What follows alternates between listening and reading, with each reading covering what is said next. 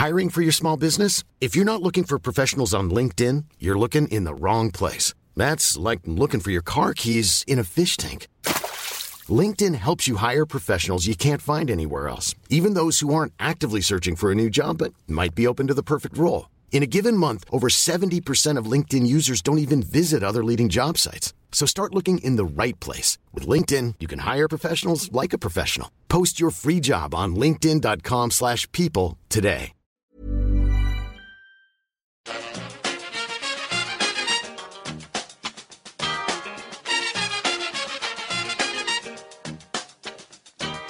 Bring it fast. Hello and welcome back to the EPL Roundtable Women's World Cup podcast brought to you by Playtoga. If you'd like to reach us at the podcast, you can do so by either tweeting us at EPL Roundtable or emailing us at eplroundtable@gmail.com. Hi, I'm Jay. I'm editor of theeaglesbeak.com, a Palace fan site by fans for fans. We predominantly report on Crystal Palace Football Club, and also we cover the Palace ladies as well. You can catch us on Twitter at theeaglesbeak. Hi, I'm Andrew Gibney. I write for French Football Weekly, and I'm covering the Women's World Cup for Bleacher Report and Women's Sport UK. Hi, I'm Kieran Tatham. I am the founder and host of Women's Soccer Zone, a fortnightly audio show covering the women's game, interviewing some of the biggest names from around the world. You can catch us on Twitter on @WosoZone. All right, thanks so much for joining us, guys. Up first, we have Making the Rounds. We're each going to discuss how the countries we've been reporting on have been doing throughout the tournament. Jay, obviously you must be excited after yesterday's England result. Yeah, very much so. Excited, but a bit tired. It was a late night here in England watching the game against Canada, the hosts. It's fantastic to watch. And I was mentioning before the pod that there was a lot of positivity throughout the game, and obviously England got off to a great start with two early goals and kind of put Canada on the on the back step a little bit. So I think Mark Sampson was using a bit of kidology before the game and saying that there was a lot of pressure on Canada, but it's something I alluded to in the games before. I don't think Canada had played with a lot of freedom. Even though they got through the rounds to the semi-finals, and they seem to be hindered a little bit. They seem to play with a little bit more freedom in the warm-up game before the World Cup, actually against England, which Canada actually won 1-0 with a great goal from Schmidt. But this game was entirely different. I mean, England went for Canada really, and it really worked for them. I mean, the first goal was fantastic, taken really well, and the second goal was it's just one of those where, Canada are kind of on the sort of back foot, and we took advantage of that, which was great. But it's one of those performances that you want to see from an international side. Every player on that pitch was playing for the shirt, and there's been a lot of comparisons with the men's game, and I don't buy into all that. I mean, I've said a lot of times before that you have to treat the women's game and the men's game quite separately. However, when you're watching the way that the women were playing last night, the way they were battling for the ball and literally playing for each other, it was a joy to watch. And there was a lot of positivity on Twitter throughout the second half, because obviously England were winning 2-1, and as the game went on, Canada had their chances, but never really had put the keepers under pressure in the second half. Obviously Barnsley went off with that freak. I haven't really read much more about it. I don't know if you guys have, but I think she had a allergic reaction, so she went off the pitch feeling very nauseous. And Chamberlain came on, and you kind of think, that might, Canada might look to take advantage of that situation with a new keeper on the pitch. And it's an odd time, or a difficult time, for a keeper to come on the pitch and obviously play. But she wasn't particularly called into a lot of action. A couple of good saves she made, but did her job as you would expect to do.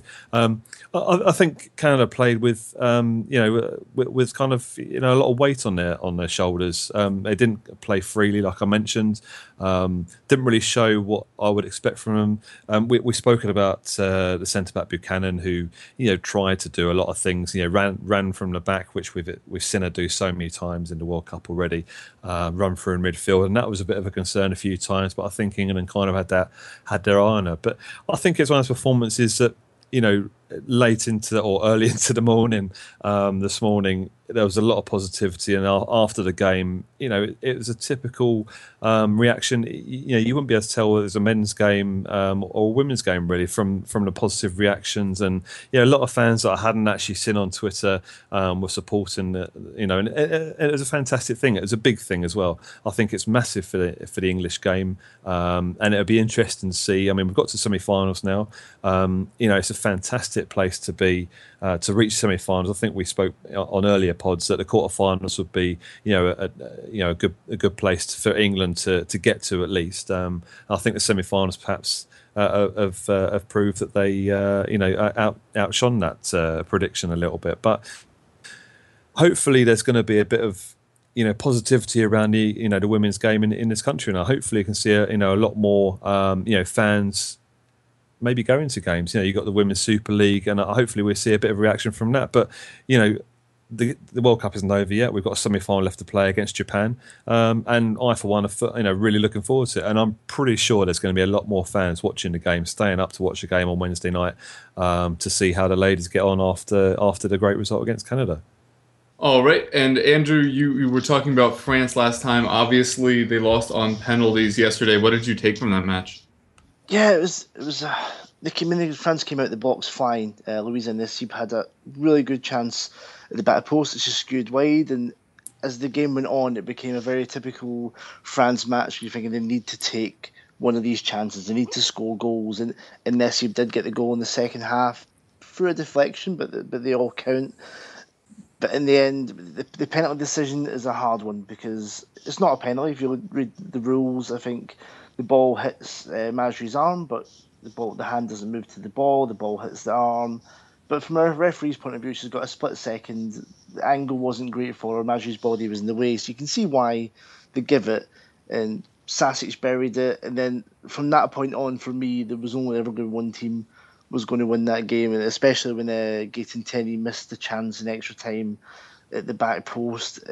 You've got to say it's a sitter. It's a hard chance to take, but a striker of her class and experience, you'd expect her to score. And Germany, although it's their first ever penalty shootout in the World Cup, you always fancy the Germans in penalties. And Matt, the takeaway from it is Claire Lavoisier, who took the fifth penalty. You've got to give her so much credit for stepping up to take one. But for me, Philippe Bergerud, why is she taking the fifth penalty? 20 years old, first World Cup, on as a sub. Put her second or third, but don't have her taking the fifth one. So much pressure for a young girl. Respect her for taking it, but I wouldn't have her that sort of late in the order. And it's typical France, I suppose. They had the chances to put the game away on their own, and Germany, they're never out unless if you can get 2 or 3 goals against them, you've got a chance. But just one goal down, they're always going to come back, and they weren't great. And I suppose from Germany's point of view, they probably won't play as bad as that in this tournament again. They seemed a bit off the pace. France caught them a bit cold, but they stuck around, and you can see them springing back from that. And for France, it's progression. They played some great football against Germany. They showed that they shouldn't be overawed against them. But yeah, you got to take chances, haven't you? And they'll know that, and hopefully they grow from that and take that going forward, and possibly go all the way in 4 years' time when they're hosting the next World Cup. All right, and to make things nice and confusing, we're going to have Kieran take the U.S. as John Wallen isn't on today. Kieran, obviously the U.S. snuck through again, but at some point they're going to need to turn up, right? Probably a bit harsh, Kev. I thought the US probably had their best game against China. Yes, the scoreline was only 1-0 and it came courtesy of a Carly Lloyd header, but I think many agreed that it was probably the US's best performance. I don't really recall China having an awful lot of chances. I think they stifled them. The US had a game plan and they stuck to it. They could have had more. Ali Krieger had a good effort that came off the bar. Let's not forget they had a couple of players out suspended in Megan Rapinoe and Lauren Holiday. Yes, they have the squad to replace those players. And actually, the players that came in, Kelly O'Hara, who surprisingly made her first appearance of the World Cup, or certainly her first start, she came in and did a very good job before she got a blow to the face and had to go off with a bloody nose. And young player Morgan Bryan, who I'm a big fan of. She's been a part of the US women's national team for a couple of years now. She did have that excellent strike that went off the post. Yeah, and she continues to impress. You know, I think Morgan Bryan is one of the stars of the future of this US women's national team, along with Julie Johnston, who once again, alongside Becky Sauerbrunn, was an absolute rock. You know, those two have been a big reason why the US are on this long streak of something like 430 minutes without having conceded a goal in the World Cup. And again, Julie Johnston is stepping up to the plate and stepping into those big shoes of Christy Rampone. And I thought the US were clinical. You know, Carly Lloyd scored a goal on her 200th appearance, and when you've got a player like her in your midfield, you've always got a chance because she is the driving force. And when you've got players like Morgan Bryan protecting the back four, you know you're going to be able to play going forward and not have to worry about what's behind you. And I think that's one of the reasons why Carly was able to get a little bit further forward this game. There's the argument, the old argument that Steven Gerrard and Frank Lampard could never play together. I would never ever say that Carly Lloyd and Lauren Holiday can't play together, but I think they probably play better when Lauren is in a more advanced position as opposed to having to play that defensive role, because Carly almost feels like she has to come back and help her a little bit because it's not her natural position. But as I say, I don't call China having an awful lot of chances. I thought that the back four for the US, once again, were pretty solid, and I thought Amy Rodriguez came in up front and did a good job, getting in behind the Chinese defence when she could. And I just thought the US were pretty professional in their performance and were never really troubled. So, yes, it's only a 1-0 scoreline, but I thought it was probably their most complete performance of the tournament so far. Yeah, I do think, because obviously being at Sports Bars and stuff here, everybody's kind of expecting the goals to come. But yeah, I would definitely agree. It was still the best performance of the tournament. And the stat you mentioned, USA haven't conceded since the first match of the tournament against Australia, which is something that will be sorely needed against the German side that's obviously scored a lot of goals this tournament. For the Netherlands, they were knocked out by current champions Japan. It was kind of a lackluster performance. Going in, I kind of getting hopes up, knowing that Japan were the title holders, but you look at the kind of physical advantage and you think, well, maybe if there's a team that could really upset them, it would be this tall and pacey Dutch side. Did not end up being the case. Japan pretty much dominated the match from the off and just passed around all the Dutch players. Kind of brought to mind the old phrase of nobody's faster than the ball. Pretty much just picked everything apart. Surprisingly, Netherlands didn't play a lot of long balls, which we've seen a lot throughout this tournament from many different teams, and would have thought that this would be the match where you would want to kind of focus on that, on the pace and height, but kind of tried to play them through the midfield. And as I've been saying this whole tournament, I don't really know if three midfielders is the right way to go for this Dutch side. You're not scoring enough to explain why you have three players that are playing in forward positions, and you're not defending enough to prevent other people from scoring on you. So for me, I would like to see a more stacked midfield there and maybe just Nadima up front, but she hasn't really done much. So I don't know. It was kind of a problem. I don't want to sound too negative, though, because obviously this is the first Women's World Cup appearance for them, and I think on the whole they did very well. It would have looked less glamorous had Van de Ven not scored 2 goals this tournament, one to get the draw against Canada in the 92nd minute and one against Japan in the 92nd to really make things look close. But all in all, you can't be too disappointed, like I said, with the first go. I do have a question kind of for the group, though, because I'm not sure how this works. The winner of this match, if it had been Netherlands, would have placed them in the Olympics. Now what happens? There's going to be a 4-way playoff, as far as I'm aware, between Netherlands, Norway, Sweden, and who's the other one? Kieran, who's that? There's a 4th team. Going to be honest, I haven't been looking at the Switzerland. Yeah. There's going to be a 4-team playoff to decide the last Olympic place. Well, that'll definitely be interesting. It should be fun. Then obviously England, because Great Britain won't be part of it for political reasons, that's why it's not been solved already. Oh, interesting. Yeah, so it'll be interesting to see how this Dutch side kind of grows. A lot of young players in there. But on the whole, Nadima has to be kind of one of my disappointing players of the tournament. There was so much hype going in with her. Didn't she lead all of European qualifiers with goals scored? Yeah, she did. But I think you're talking about an 18-year-old young player here. I think there was, and me included, we expected a lot from Vivianne Miedema, but to go from World Cup qualifying, where you are arguably coming up against some fairly weaker nations, to go into that World Cup, your first major tournament, I think there were probably a lot of eyes on her, and maybe she felt that pressure a little bit. She's not used to that big competition. Bayern Munich, her club, have just qualified for their first UEFA Women's Champions League, so she's not had that experience in European competition necessarily, and I think we've got to give her a little bit of slack on this one. Not necessarily that people are giving her a stick, but I think we have to remember her age and remember that despite all those goals that she scored in qualifying, there's a big difference between the standard of the teams that you're playing in qualifying and then coming into a major tournament. Yeah, and obviously she'll grow and be much better come the Olympics and then the Euros, which will be held in Netherlands. So exciting to see that happen going forward. All right, one thing we haven't mentioned yet is the Australia-Japan match, which was the fourth quarterfinal. What did you guys make of that match?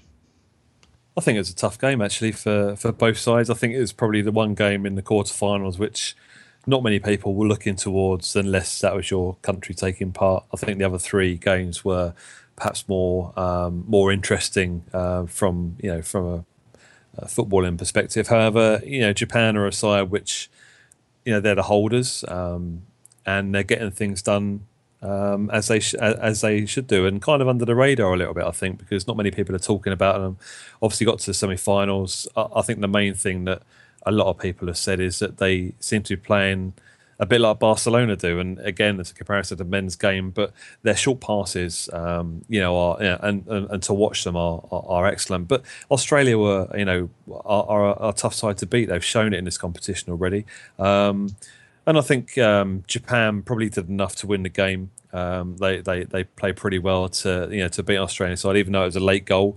But I think Australia can hold their heads up high. And going out the quarterfinal stage, they would have perhaps hoped for a little bit more after getting to the quarterfinals. But Japan aren't an easy side to beat. Being the holders, they want to be a team that goes on and retains that trophy. So yeah, they did a job on Australia, and they'll certainly be tough in the semi-finals for England. But that'd be an interesting matchup. I think the heat played a big part in that game as well. It was played middle of the day in Edmonton. Someone mentioned it was 150 degrees Fahrenheit on the pitch, which just it just seems like your feet would just start melting. Surely it's just, and you could see it was very sort of conserved. Japan were conserving their energy. Australia looked a little bit tired from the Brazil game as well, and never really looked like breaking down the Japanese team. They just defend so well. There's always someone in front of the ball. They get back in numbers and make it really hard to break you down. And when you need to give that little bit of sort of 10% effort or the heat, it makes it very, very difficult. And as Jay said, I think Japan were worthy of the 1-goal win. It's a bit heartbreaking for Australia that it came so late, but I think another half an hour and there could have been some very, very tired scenes on that pitch, and that I think that may play a massive impact in the semi-final that England and Japan will play there on Wednesday. Did they have a drinks break in this game? So I know yesterday, this morning, they were talking about it in the England game. Yeah, it seemed to every time the ball went out, there were some people rushing over to, I think, Miyama taking a corner kick, and there was a bottle over there, but no, there wasn't an organised one, which just seems bizarre. Yeah, because I was talking in England, especially after it being established last year as well. Yeah, even in I think they said that they have a doctor. Yeah. Sorry, no, I think they were saying in the commentary of the England game that they had a doctor there who would decide whether conditions were at a point where it would be dangerous for players not to have a drinks break. And I think they were reviewing it after half an hour of the first half, but I don't think they did stop in the England game at least. I can't remember them doing that in the Japan game either.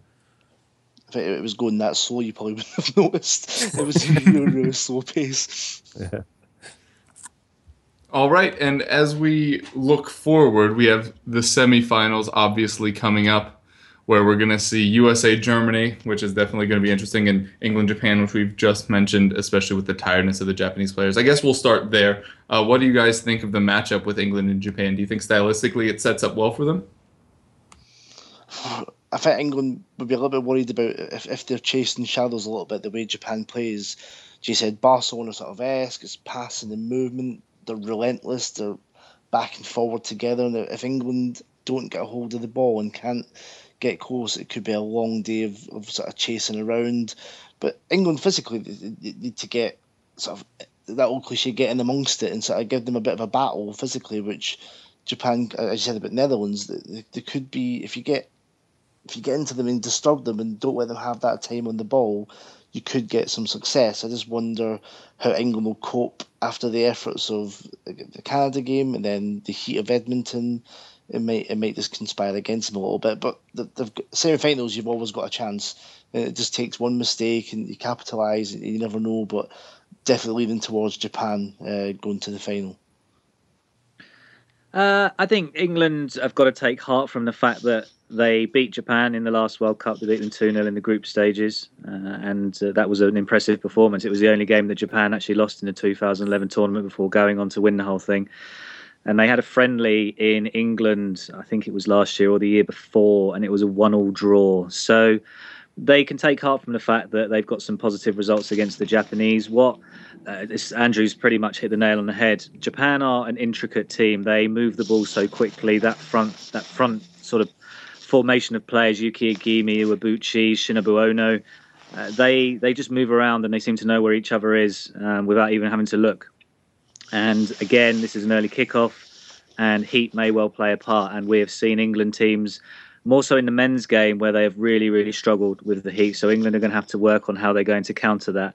It was a difficult game against Canada. They didn't exactly play their best game, but they obviously got the result. But they would have exerted a lot of energy in trying to overcome that, and as much as anything, emotional energy. Trying to silence that Canadian crowd and trying to overcome everyone being against them. It wasn't just the physical demands; it's the mental and emotional demands of that game that they played against Canada. So it's going to be a case of how quickly can they regroup, and how quickly can they start the game? Because, again, I think the key for the England game against Canada was they had that 2-0 lead inside 15 minutes. And if they are 0-0 or 1-0 down by half-time, that is when Japan could really come into their own in that second half, because they will continue to knock the ball around. They are one of the teams you do not want to be chasing. When you keep England's percentage of successful passes was 48% against Canada. Now, I'm not big on stats. I don't really like stats. I know you Americans, Kev, you love your stats, but at the end of the day, the most important stats is how many goals you score. But if England only are successful with 48% of their passes against Japan, they'll get punished, because they are not a team that you want to have the ball. Along with France, Japan are the best team in the world at keeping the ball. So England will have to find a way of getting a quick start, but also how are they going to keep that ball better so that Japan don't have it. Kieran, do you think there's a chance the way Nigeria got the draw against Sweden, it was kind of like as if they'd won the game, drawn 3 each, and then the second game they didn't really turn up? Is there maybe a chance that England... I'm Sandra, and I'm just the professional your small business was looking for. But you didn't hire me because you didn't use LinkedIn Jobs. LinkedIn has professionals you can't find anywhere else, including those who aren't actively looking for a new job, but might be open to the perfect role, like me. In a given month, over 70% of LinkedIn users don't visit other leading job sites. So if you're not looking on LinkedIn, you'll miss out on great candidates like Sandra. Start hiring professionals like a professional. Post your free job on linkedin.com/people today. There's never been a faster or easier way to start your weight loss journey than with PlushCare. PlushCare accepts most insurance plans and gives you online access to board-certified physicians who can prescribe FDA-approved weight loss medications like Wegovy and Zepbound for those who qualify. Take charge of your health and speak with a board-certified physician about a weight loss plan that's right for you. Get started today at plushcare.com/weight loss. That's plushcare.com/weight loss. plushcare.com/weight loss. And they said that emotional side of getting to the semi-final, all the jubilation of that, and possibly not being able to get up for it again, even though it's a semi-final, just maybe taking just too much out of you mentally, and also the heat as well. I guess there's a danger of that. Yeah, it's a good point. I would be a little bit concerned that last night took so much out of them that they've got nothing left in the tank. But I think when you look at the positive response of the public, messages from the likes of David Beckham and Prince William today, that is only going to give those players a boost, and they will go into that game, as I said, 2 positive results against Japan in the last 2 meetings. They have to build on that. They really have to build on that, and they have to remember they've just knocked the host nation out. So it could well be that they do have a few people in that stadium that are on their side. It's going to be an interesting one. I think they've played Germany and the USA in the last 6 to 9 months, and they got comprehensively beaten by both of them. Yes, the scoreline against the US was very close, but England were never really in the game other than Jodie Taylor's disallowed goal that should have stood. It's going to be interesting to see how they cope with Japan. But you're absolutely right, Andrew. The big question mark will be, do they have enough left in the tank to cope with that Japan team, with the heat and with the passing style of the Japanese? That's going to be key for them. It's excellent points, guys. But what I would allude to the fact that Mark Sampson's been quite impressive in the way that he's approached games, and he's got no fear of changing things up, both in terms of tactics and personnel. I think there's only 1 or 2 teams that have played all their outfield players already, or even before the quarterfinals, I believe. But certainly from what he's done and how he's spoken as well, he's spoken in a way that's kind of taken the pressure off, the ladies as well. And I think the ladies, knowing how popular or how much they're being watched now, particularly after last night's result.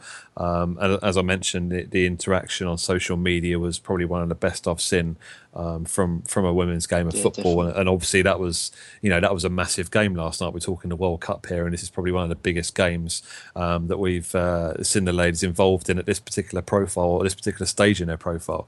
But I'm wondering whether Mark Sampson's got maybe a trick up his sleeve, or he seems to know, he seems to be tactically aware of how other teams play. Although it's difficult because of the heat, and Japan played a short game and short passing game, and it could be a bit of a runaround. But I'm just wondering whether that would work in England's favour, and he can play a particular player in a role which it might not be the form player that he's choosing, but he plays a player for a particular reason, to play against an opposition.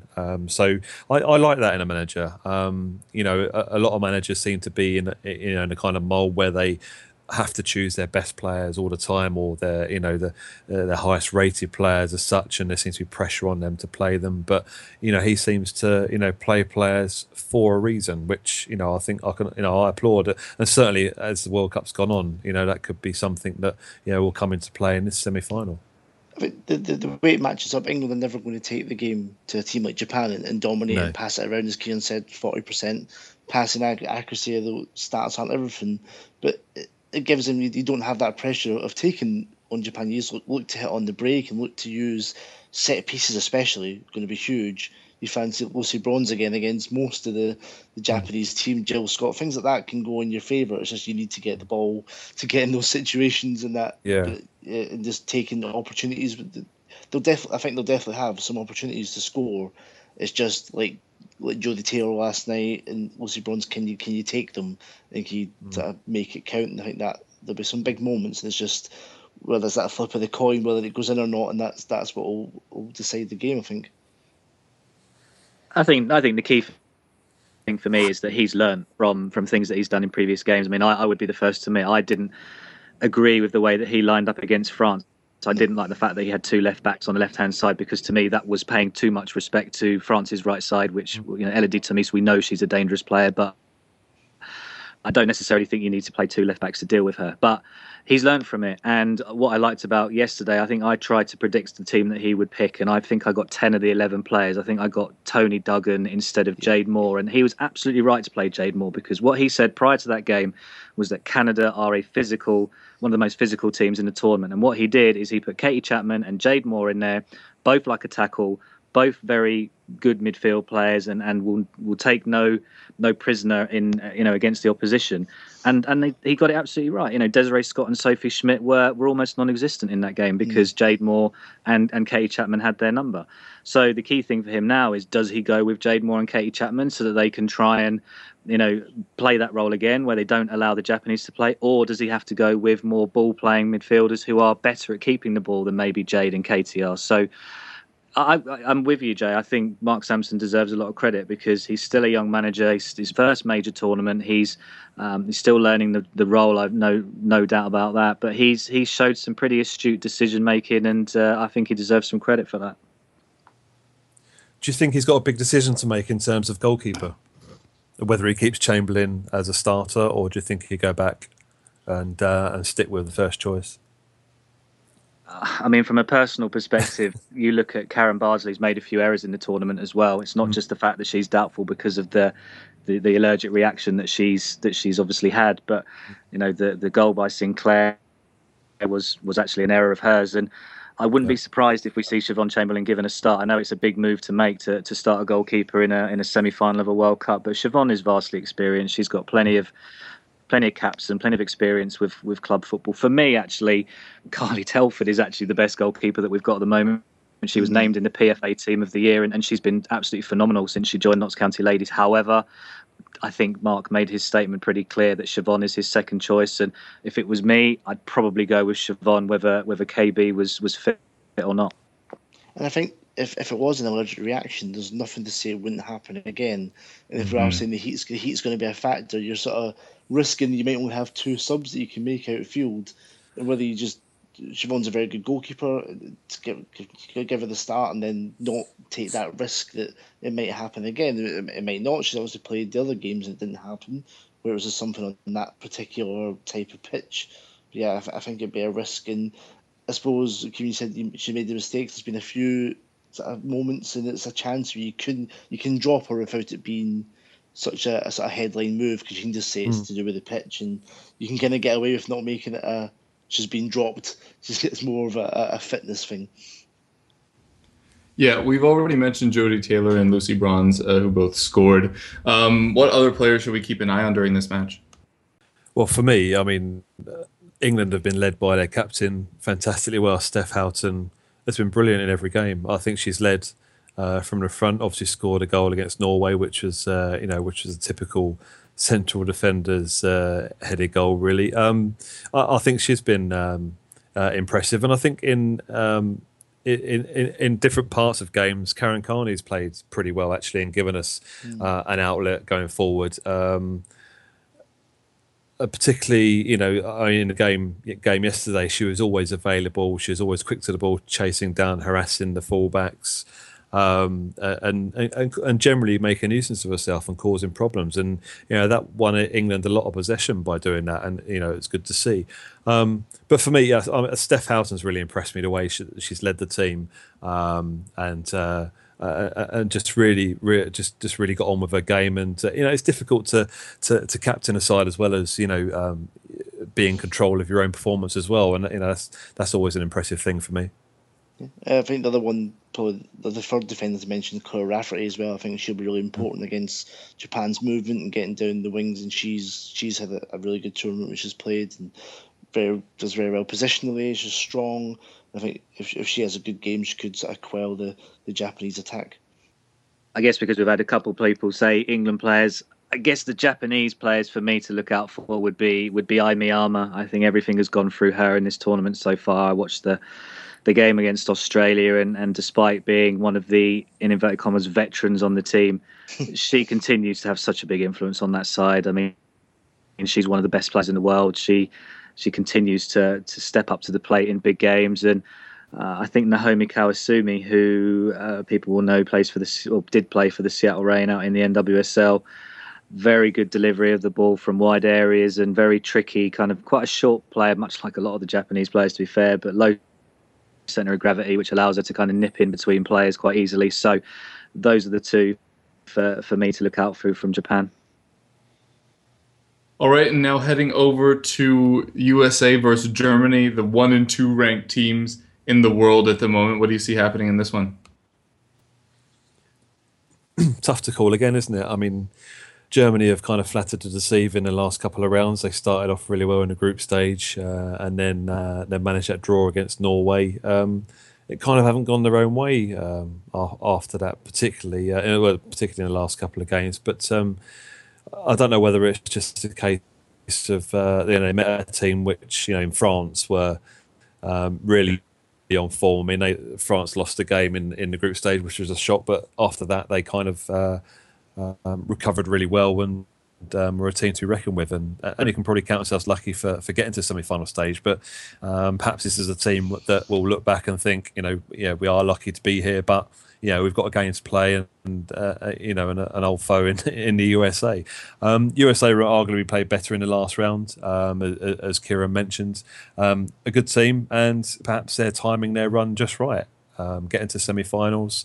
play better against China as they have done in previous rounds. They kind of, as I mentioned, Canada were quite similar in that they flattered to deceive in some of their earlier games.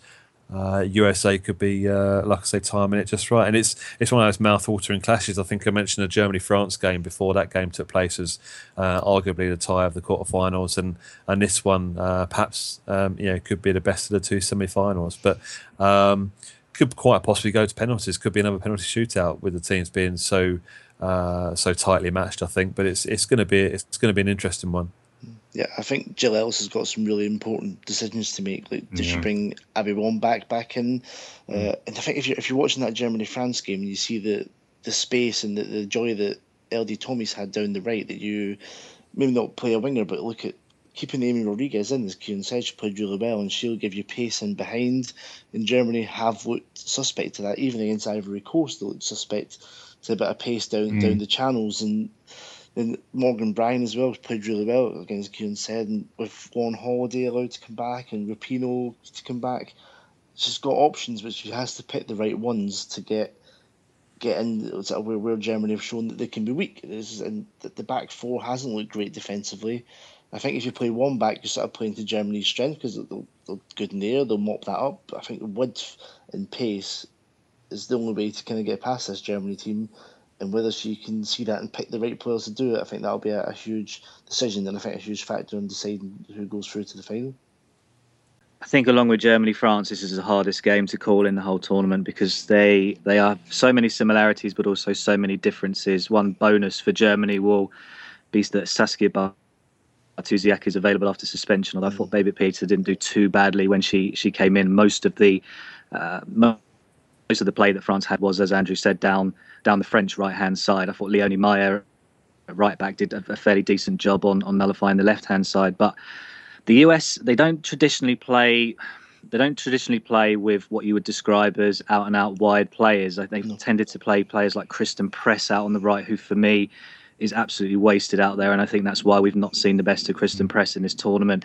Megan Rapinoe will be available after suspension, and she is what you would describe as an out-and-out wide player, but they don't have a huge number, so the decision that Jill Ellis has got to make is, will she have looked at that France game and seen how the French exploited the sides, or will she stick to her guns in some way and go with the kind of central threat of the likes of Carly Lloyd, and I've no doubt Lauren Holiday will come back in, probably at the expense of Morgan Bryan. The defence will have to stand up strong. You know, that German side, yes, they were pretty blunt against the French. We can't deny that. But for the rest of the tournament, they've been prolific. And the likes of Anja Mittag and Celia Sasic, and the fact you can bring on Jennifer Marajan, and Alex Popp was started as well, and Simone Lauder is there as well. You know, this is going to be arguably the biggest test for Julie Johnston and Becky Sauerbrunn on a physical level. So it's going to be a case of how well do they stand up to that, and how well can they nullify that forward line, because if Germans get an early lead, they could go on and really punish the US. But so difficult to predict, really is. Yeah, you mentioned Sasic and Mittag, who are currently the only two people in the race for Golden Boot with 6 and 5 goals respectively. So hopefully the U.S. defense can snuff them out. And as we mentioned before, the U.S. stat about not having conceded since the first match of the tournament. It's definitely going to be interesting. Another name to throw in there, Sydney Leroux, if you're looking for pace out wide. I think that would be interesting to throw on. I very much agree with the Cote d'Ivoire match. Everybody that kind of looked at the scoreline just assumed that Germany dominated that entire time, and every counterattack looked threatening. They showed more going forward than Sweden did in the round of 16. They really did. So that'll definitely be interesting. Obviously, we want more goals from Abby Wambach and Alex Morgan. Whether or not the turf thing is playing up with the Abby Wambach knees, and that's why we're not seeing her perform to her usual level, is debatable. I know Jennifer came on and said that if you watch a lot of her in league action, that it's not really that surprising. But obviously you need to get more goals from them. I really liked seeing Carly Lloyd finally being able to play as right behind the striker, which I I hear is her best position. Obviously, I'm not as familiar as some of the people on this show right now, but I think she looks a lot more natural in that position instead of being pushed a little bit further back. And I think it was Kieran that mentioned that when she kind of looks to defend, it kind of takes away some of her effectiveness. And I would definitely agree with that on the whole. So yeah, largely I think it's going to come down to whose defense is going to stand longer. And, it's kind of the, immovable object and the whatever force. You all know how that goes. So it'll be interesting to see how that goes. But hopefully the defense will stand and the U.S. will progress. We mentioned the other one, kind of matchups and players to watch. Which players are you going to keep your eyes on this one? Do you mind if I jump in there very quickly, Kev, before we do that? One thing that might play a key part in this is the crowd, because there will be a lot of US fans who will have expected their team to have won their group. And if they did do that, then they will have been buying tickets that were kind of building up to this semi-final. So unlike a lot of teams where you wait to see where your team comes, there is almost like an arrogance and a confidence amongst the American fans that they will have been playing this semi-final in this venue. So again, wholly uncharacteristic of us as a whole. Absolutely. But I think having, as I said, having seen it for myself in Winnipeg, it was like a home game for the US when they were playing their games in Winnipeg. And it could well be that if the US fans were confident enough that their team were going to top the group, they will have been buying tickets in their thousands for this game. And that could play a big part in giving them that extra push. And this was FIFA's plan, wasn't it, to have Germany-France quarterfinal, USA against one of them in the semi in this venue. So USA never not made a semi-final, so the hope was that they'd be there. And yeah, you can see a big number and being quite, maybe not as partisan as the set of Canada games, but really, really up there and taking over, which could be huge. Yeah, so we already mentioned a lot of the forward players, but are there any other players we should be looking for in this match? I suppose Alex Morgan is the one you're sort of waiting for to find sort of match fitness, and she got the goal against Colombia. It was a bit of a scuffed, bad goalkeeping mistake, but is she going to step up against Germany in the big semi-final and hit the headlines? And for Germany, I suppose I think Marajan is potentially injured. I think I saw during the day. That's a bit of a blow. And then you're looking at Mittag and Sausage, isn't it? If they can get the best of that US defence, which has looked, Julie Johnson has been absolutely superb. That's it's going to be an amazing battle to watch, and that whoever gets the better of that, I think, could get through to the final. I think one player that USA need to keep an eye on is the goalkeeper Angara, because I think she's played really well, particularly in the game against France. Obviously the penalty save, but she also made a couple of great saves in that game actually to keep France at bay. So if USA have want to progress to the final, they've got to get past her, and I think she's arguably the best keeper in the tournament. I believe it's going to be her last tournament. So yeah, she will want to go out on obviously winning the World Cup. So yeah, I mean, I think she's different to a lot of the other keepers you see in women's football from what I've seen. I mean, she's quite a dominant character in goal, and you can see why she's been said as the best goalkeeper in the world. So I think USA have got to get past her first, obviously. But that'll be if they get past the German defence, and they've got to get past her. I've been quite impressed with her, to be honest. Yeah, I think Jay almost beat me to the punch there. I thought the big battle that we probably wouldn't think about is between the two goalkeepers. You've got probably the two best in the world in Nadine Angerer and Hope Solo. And if you go right back to the first game that the US had against Australia, Hope Solo made two absolutely wonderful saves from Emily Van Egmond and Samantha Kerr. And if those two efforts go in, it could be a very, very different game, because the Australians started that game absolutely flying, and the US could have been 2-0 down. As it happens, they found themselves ahead. So I think Hope Solo, you think about the fact that they're on this long run of haven't conceding. She could play an important role, because she might actually have a bit more work to do in this game. As I said, China didn't really trouble her. Sweden didn't really show any kind of attacking energy when they played them. Nigeria did okay, to be fair. And I think this could be the game where she's really tested, and it'll be interesting to see how she stands up to the challenge, as the same with Nadine Angerer. We're sort of setting up to be a penalty shootout, aren't we, to see what keeper can come out as top dog. It's got penalties written all over it. All right, and with that, we are out of time. So if you have any project you'd like to plug, or if you'd like to tell people where to reach you, now would be a good time. Yeah, thanks for listening. I'm Jay. I'm editor of theeaglespeak.com. We're doing regular updates after each round of the World Cup on the site, so by all means, have a read of what we've done. Also, we're active on Twitter, and we're talking through some of the games up quite late. So if you want some interaction, then by all means, please do. We're over at the Eagles Beak. So thanks for listening. I'm Andrew Gibney. You can follow me on Twitter at Gibney_A. Like Jay, I'm up till early hours in the morning talking about women's football, so come and say hello. You can find my writing on this on the Bleacher Report and on the Women's Sport UK. So come and have a read, and look forward to the semi-finals. Yeah, thanks again for having me, Kev. As I said, my name is Kieran Tatham. I tend to hide behind my @WosoZone account on Twitter when I'm talking about women's football, although you may see the occasional retweet from my personal account. You can listen to the show on audioboom.com/WosoZone. And as said, we are on Twitter on @WosoZone. All right, and I'm your host, Kevin DeVries. You can find me on Twitter @Kevroff. You can find the podcast on Twitter @EPL Roundtable, or you can email us at eplroundtable@gmail.com. And big thanks to Playtaga again for sponsoring this Women's World Cup podcast. We're all very glad to be a part of it and being able to watch such an exciting tournament. And watching it develop has obviously been a lot of fun.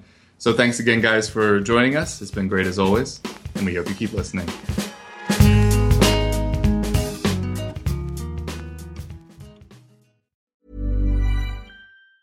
Normally, being a little extra can be a bit much, but when it comes to healthcare, it pays to be extra. And United Healthcare makes it easy with Health Protector Guard fixed indemnity insurance plans. Underwritten by Golden Rule Insurance Company, they supplement your primary plan, helping you manage out-of-pocket costs without the usual requirements and restrictions like deductibles and enrollment periods. So when it comes to covering your medical bills, you can feel good about being a little extra. Visit UH1.com to find the Health Protector Guard plan for you.